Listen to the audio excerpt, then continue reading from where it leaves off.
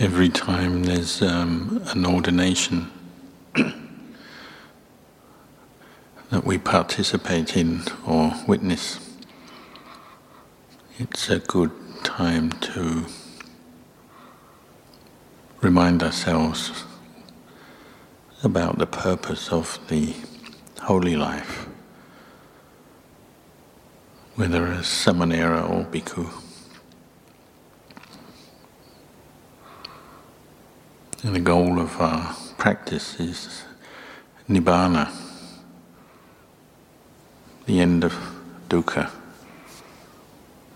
the freeing of the mind from the causes of dukkha, the mental afflictions or kilesas.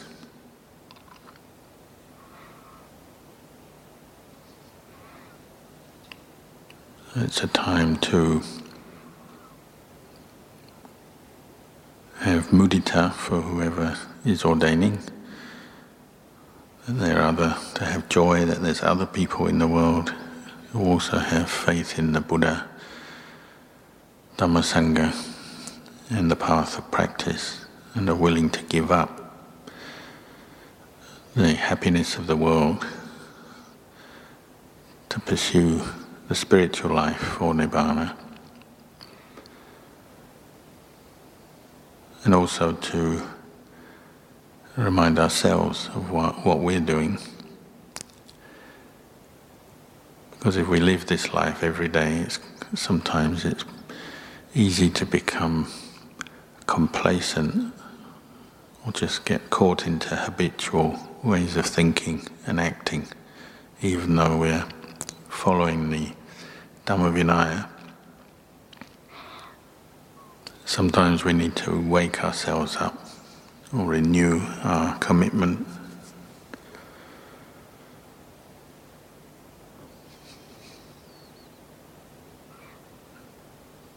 Whether it's just on the level of keeping the Vinaya,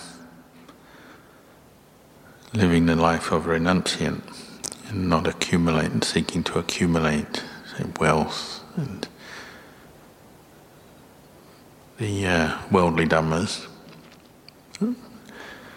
practicing contentment with what we have, the requisites we have, and the lifestyle we have. Or just on the level of meditation, every time you begin a period of sitting meditation or walking meditation, and bringing your attention back to the present moment, your body and mind,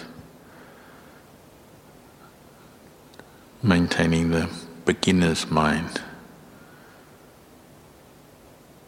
because our habit is to keep accumulating views about ourselves, who we are. Even as a monk we can do this, which kind of lulls the mind into sleepiness through habit. Maybe we just assume we know the Dhamma, we know how to meditate, we know how to practice, we know what's what. We identify with certain views, attitudes about ourselves and who we are, which kind of dull the mind.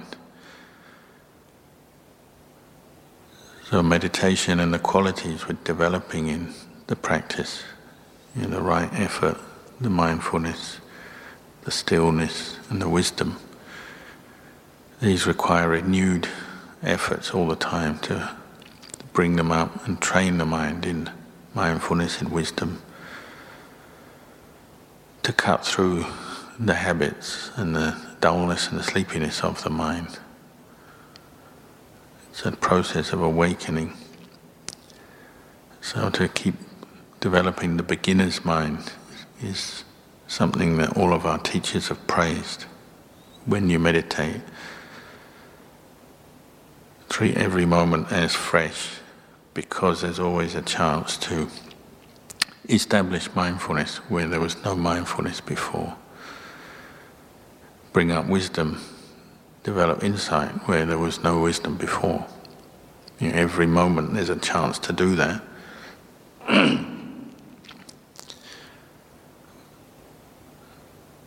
We can cut through our moods and views about who we are. Often we have views, I can't do this, or I'm no good, or we have a certain mood overtaking the mind, or a hindrance, caught into desire, greed, or ill will, or sloth and torpor, or whatever. The tendency is just to give in to that mood, that hindrance. But as we know from what the Buddha taught, there's always a chance to arouse more effort, more mindfulness, more insight at any moment and break through. See a hindrance as a hindrance. See a mental state as a mental state. And to see it as anicca, dukkha, anatta. Nothing is fixed, nothing is bound. And this is the nature of our practice, and we've always got that chance to renew effort, gain fresh mindfulness, fresh insight,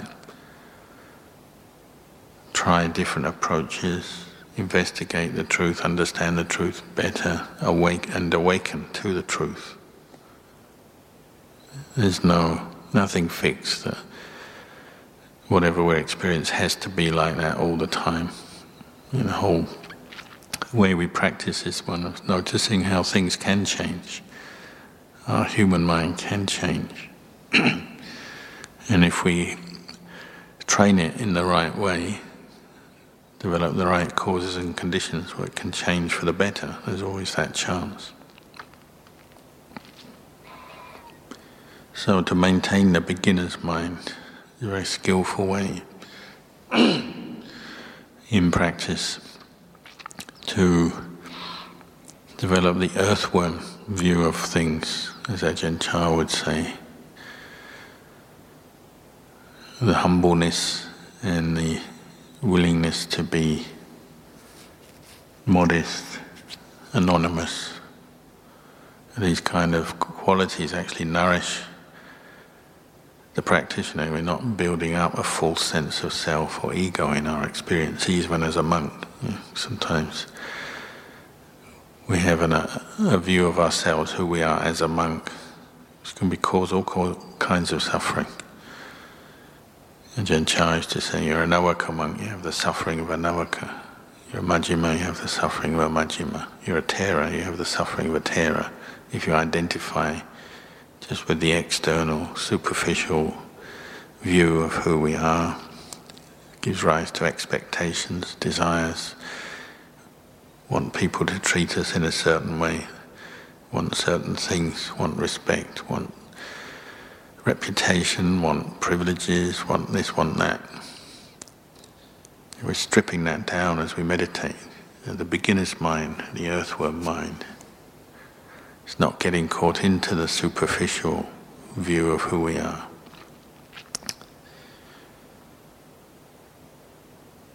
Even monks have to be on guard for that, forming an identity, sakkaya ditthi, around who we are as a bhikkhu.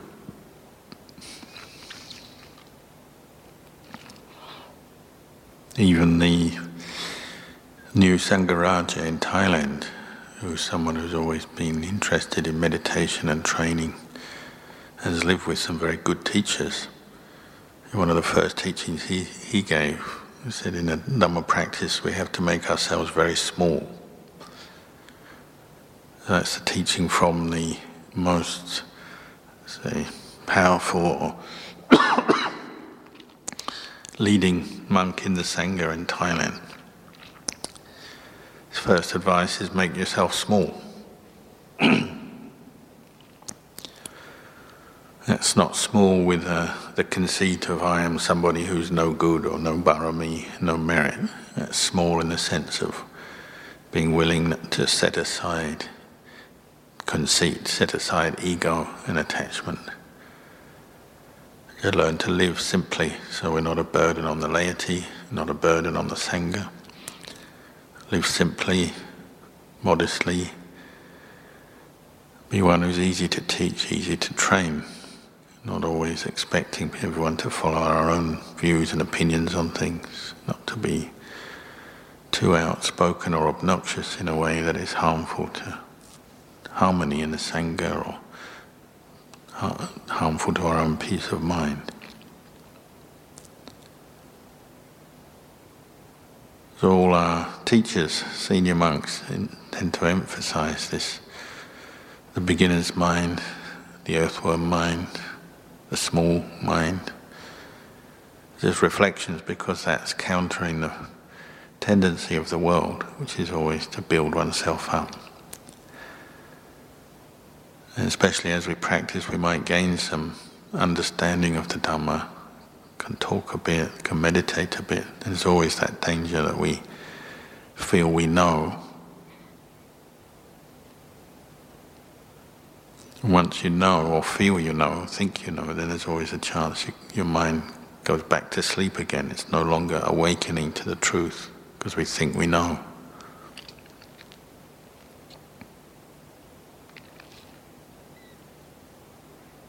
This is why we emphasize the practice of right effort, right mindfulness, right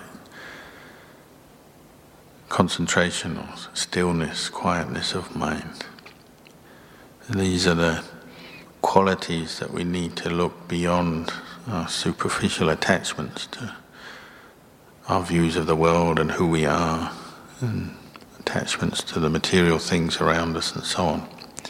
We're learning to look inwards more deeply in an unbiased, detached way through the presence of mindfulness, stillness, and then developing right view, that ability to reflect wisely on experience, look at it for as it is in an unbiased way, so we can see the truth. So we're looking a little bit more deeper under the surface, maintaining mindfulness, maintaining wise reflections, so we're not always just reacting to things through our preferences, what we like and dislike, but actually looking to see what's there as it is, so that the truth is revealed, because that's ultimately what purifies our view and brings true insight that liberates the mind.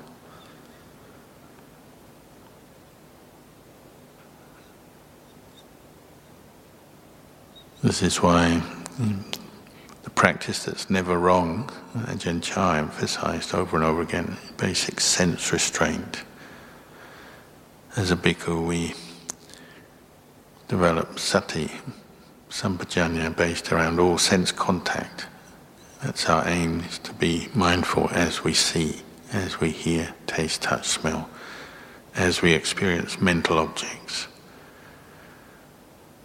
That's our daily practice. Keep coming back to present moment awareness and aware of what is arising into consciousness, seeing, hearing, tasting, touching, smelling, thinking.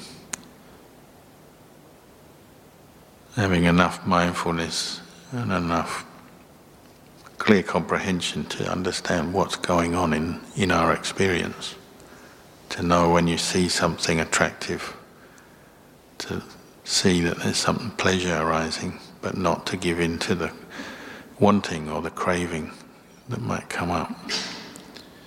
When you see or hear or taste something unpleasant, and not to give in to the not wanting, not to let craving establish itself in the mind, is the basic practice of a bhikkhu, sense restraint.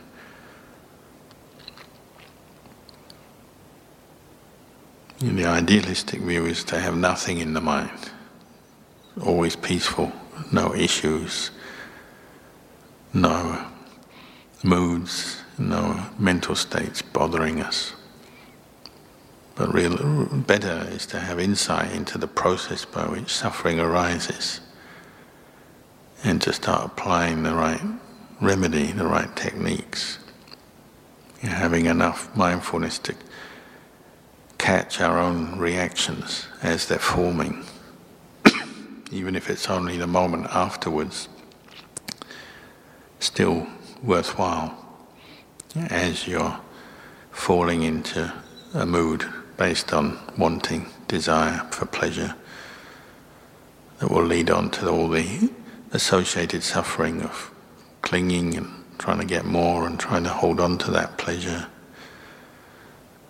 whatever level, whether it's leading on to, say, inappropriate behavior, breaking precepts, or just ugly behavior, following greed and attraction, or just subtle movements, mental movements of the mind, a longing for things that we like, trying to dwell on them, fantasize about them. And aversion the same, catching the reaction of aversion towards an experience as it arises, to restrain our behavior so we don't give in to ill will in our speech or actions, and not dwell on the negativity, the object that brings up ill will, not dwelling on it with craving, not wanting, not letting it condition the mind, but bringing the mindfulness and the wise reflection up so it's stronger than the tendency to craving at that point. And that's our aim. We're not trying to, or expecting the mind to be completely blank, some state that's blank, and we're not experiencing the world. You may be in deep samadhi, you might go to very refined states of emptiness, refined kinds of consciousness. But in daily life you're still going to have disliking and liking forming around sense contact. But it's enough to know that, see the process at work, have enough restraint and then enough wisdom reflecting on it, not to give in to those habits of mind. Not to give in on the level of external behavior, following the kilesa, not giving in on the internal behavior of the movements of the mind, dwelling on and holding on to kilesa.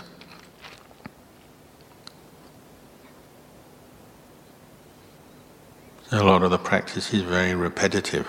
If you bring up the beginner's mind as you do it, then you treat every moment as fresh, every experience is fresh. You can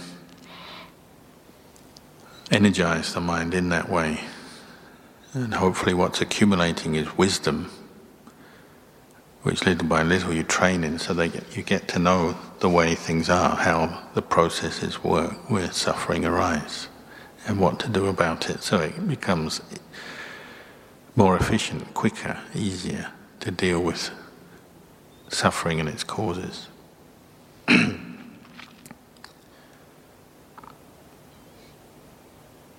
How do you practice metta for people you don't like in this life? Because we live together as a community or interact with laity often regularly over time, there are bound to be those people we're drawn to, those people we don't particularly get on with. How do you practice metta? It's having enough mindfulness, sense restraint, not to give in to ill will in our behavior, our speech, our actions, but to always relate to other people with Dhamma, with Vinaya. Having enough strength of effort, mindfulness to be aware of the dislike as it arises, to know it as a mental object that is anicca, dukkha, anatta, is not self. So it may still arise, and you understand why it arises, based on differences of character, behavior, opinions on things, and so on. But you're treating that mood with Dhamma Vinaya, with mindfulness and wise reflection. The goal maybe in the beginning is simply not to let anyone know where your likes and dislikes arise. You have that much restraint that they just become internalized. You know, others might not be aware. Not always successful, things come out, but that's maybe our first goal. And then ultimately internally to even just recognize them as just passing mental states and not give in to them. Have enough detached awareness to let go as they're arising.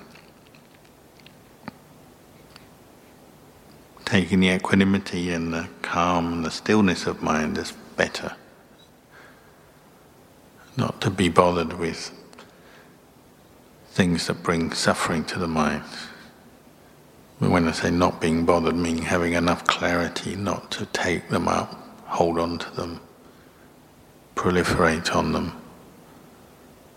Having enough clarity and awareness and understanding to drop them quickly because they're mentally painful or hot. Things that are hot you can drop because they burn you. And if we practice this regularly, basic sense restraint, awareness on the outside of our sense contact, not giving into the attraction and aversion that's arising in our behavior, or we're keeping the Vinaya then. We're not rushing after people we like, particularly opposite sex, wanting relationships and flirting or spending time with them. Not running into arguments and aversion with the people we don't like. More maintaining an evenness of our behavior based on Vinaya rather than worldly dhammas and preferences. Then internally we've got that chance to develop states of stillness, samadhi. So if you practice sense restraint on the outside first, then it's just a natural step to develop it in a more refined way internally. And learning to let go of hindrances, recognize hindrances as hindrances and let them go. Not feed them, not hold on to them, have enough mindfulness to watch them come up, but let them go again. Then we have a chance to experience some internal stillness and clarity. How we achieve that? Well, we have to get to know ourselves, our weaknesses, our strengths, our character. And each individual maybe has to emphasize different aspects of the practice, whether it's reflection on, say, impermanence or a super, if you have a lot of sensual desire. Emphasize metta and compassion if you have a lot of ill will, aversion. Emphasize effort and arousing energy if one tends to dullness, sleepiness, apathy, and so on.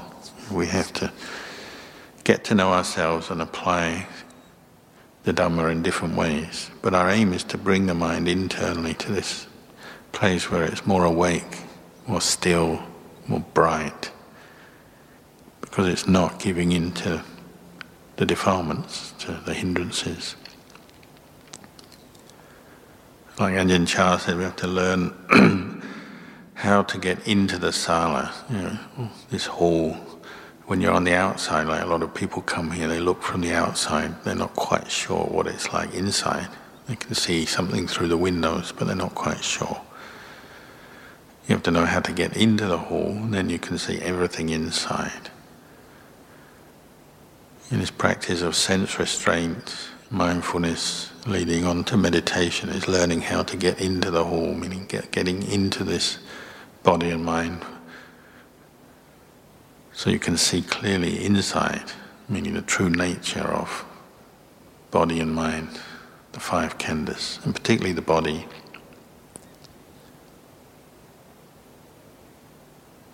When the mind does calm down and there's more clarity, then to hold attention on the body, to look at it, investigate it, is possible. It's possible to see the parts of the body as parts of the body, rather than constantly just looking and experiencing the body as a whole based on our images, self-image and the image of others, and our old habits of liking and disliking. Now we're turning inside and looking at more as it is, the parts of the body based on the four elements. And the lack of beauty internally, whatever aspect you look at, say when you eat your meal, just keep coming back to the whole process. You're eating that nice tasting food, but As it goes in and you chew it, it mixes with saliva and then goes to the stomach. You visualize that, follow the sensations of the food going down, visualize it, and then reflect as you go to the toilet. This is the result of having eaten and drunk. Keep familiarizing yourself with that other side of that which is attractive, say with food. The same with visual images of the way we look, the way others look. You just keep focusing back on the whole picture internally, the body parts, the organs, the bones, the flesh, the blood, the liquids, and so on. You keep coming back to that. Where is the self in any of that? Where is the beauty in any of that?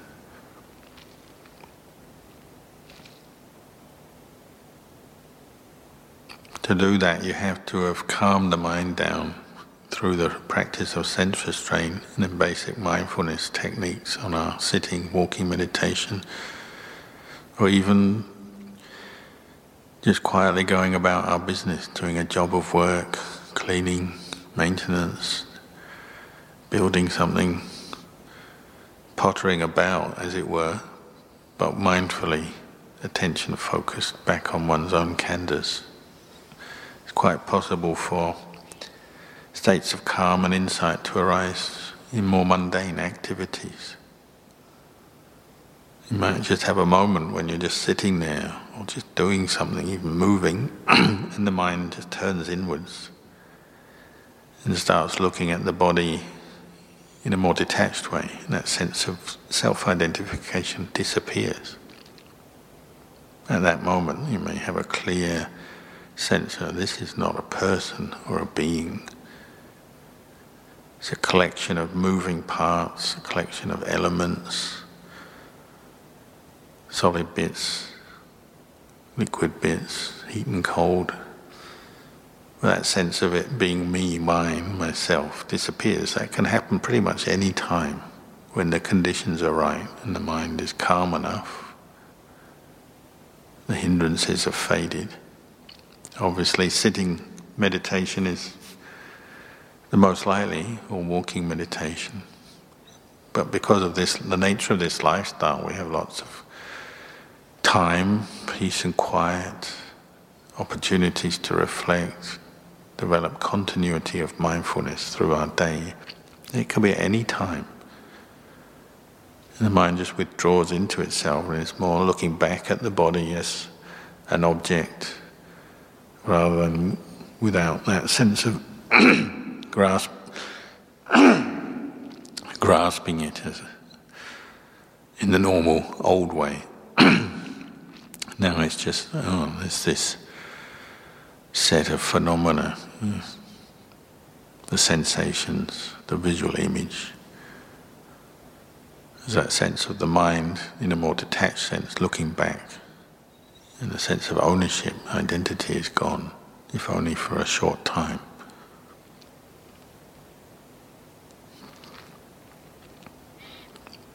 The more those kind of moments happen, the more sort of insight we have, even though there'll be big gaps in between when the insight seems to have gone. But the more insight we have, little by little, it's conditioning the mind. They'll come up more often. We know more or less the direction we're going in the practice. So Ajahn Chah used to say it's like closing the circle. You have moments of mindfulness, moments of wisdom and insight.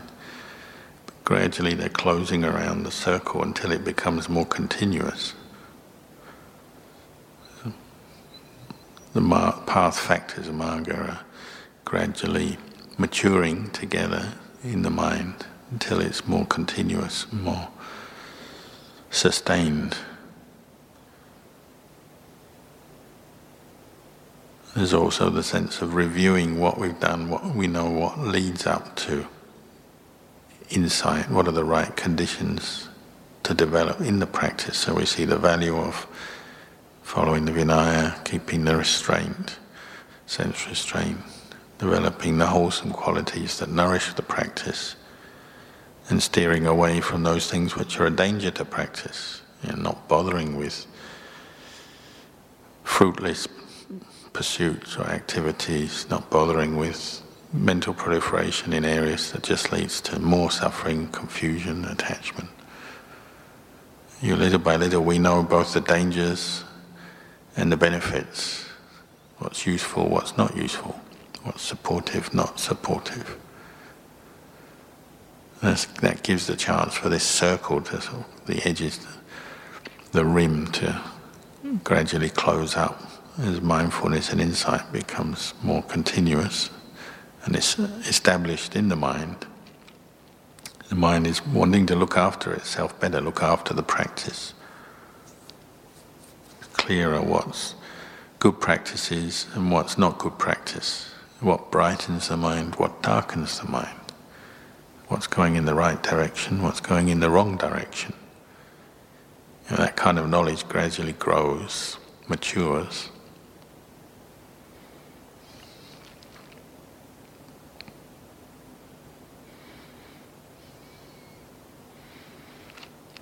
So we know from the practice, we are fortunate in one sense over the years.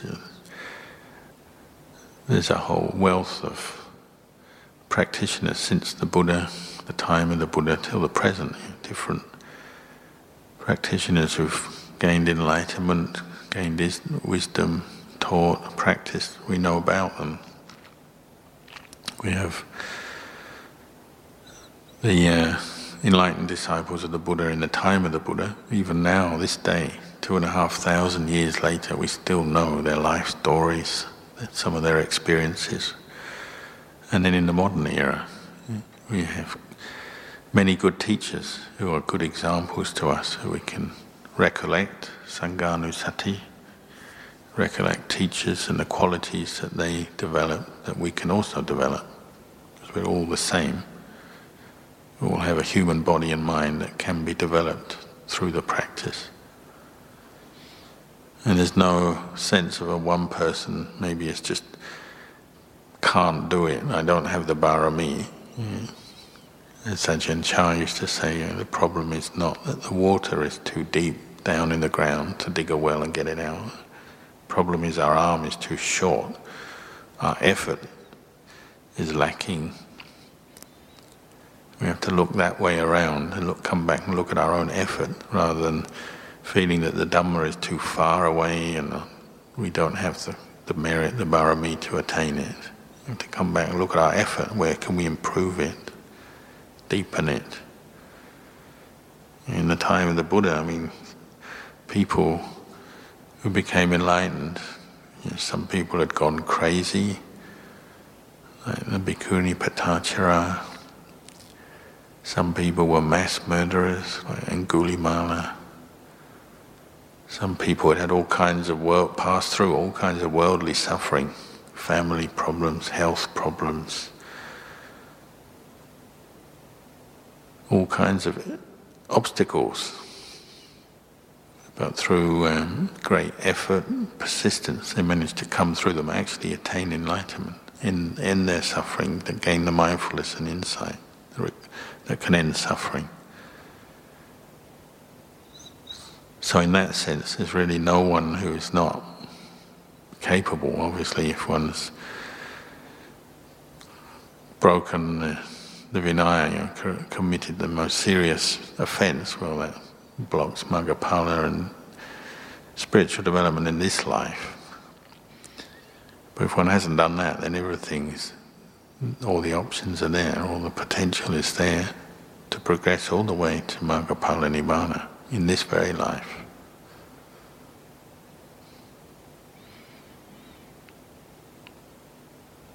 So when somebody ordains, it's as I said, it's a time for joy, to rejoice in somebody's effort to go forth to practice the holy life.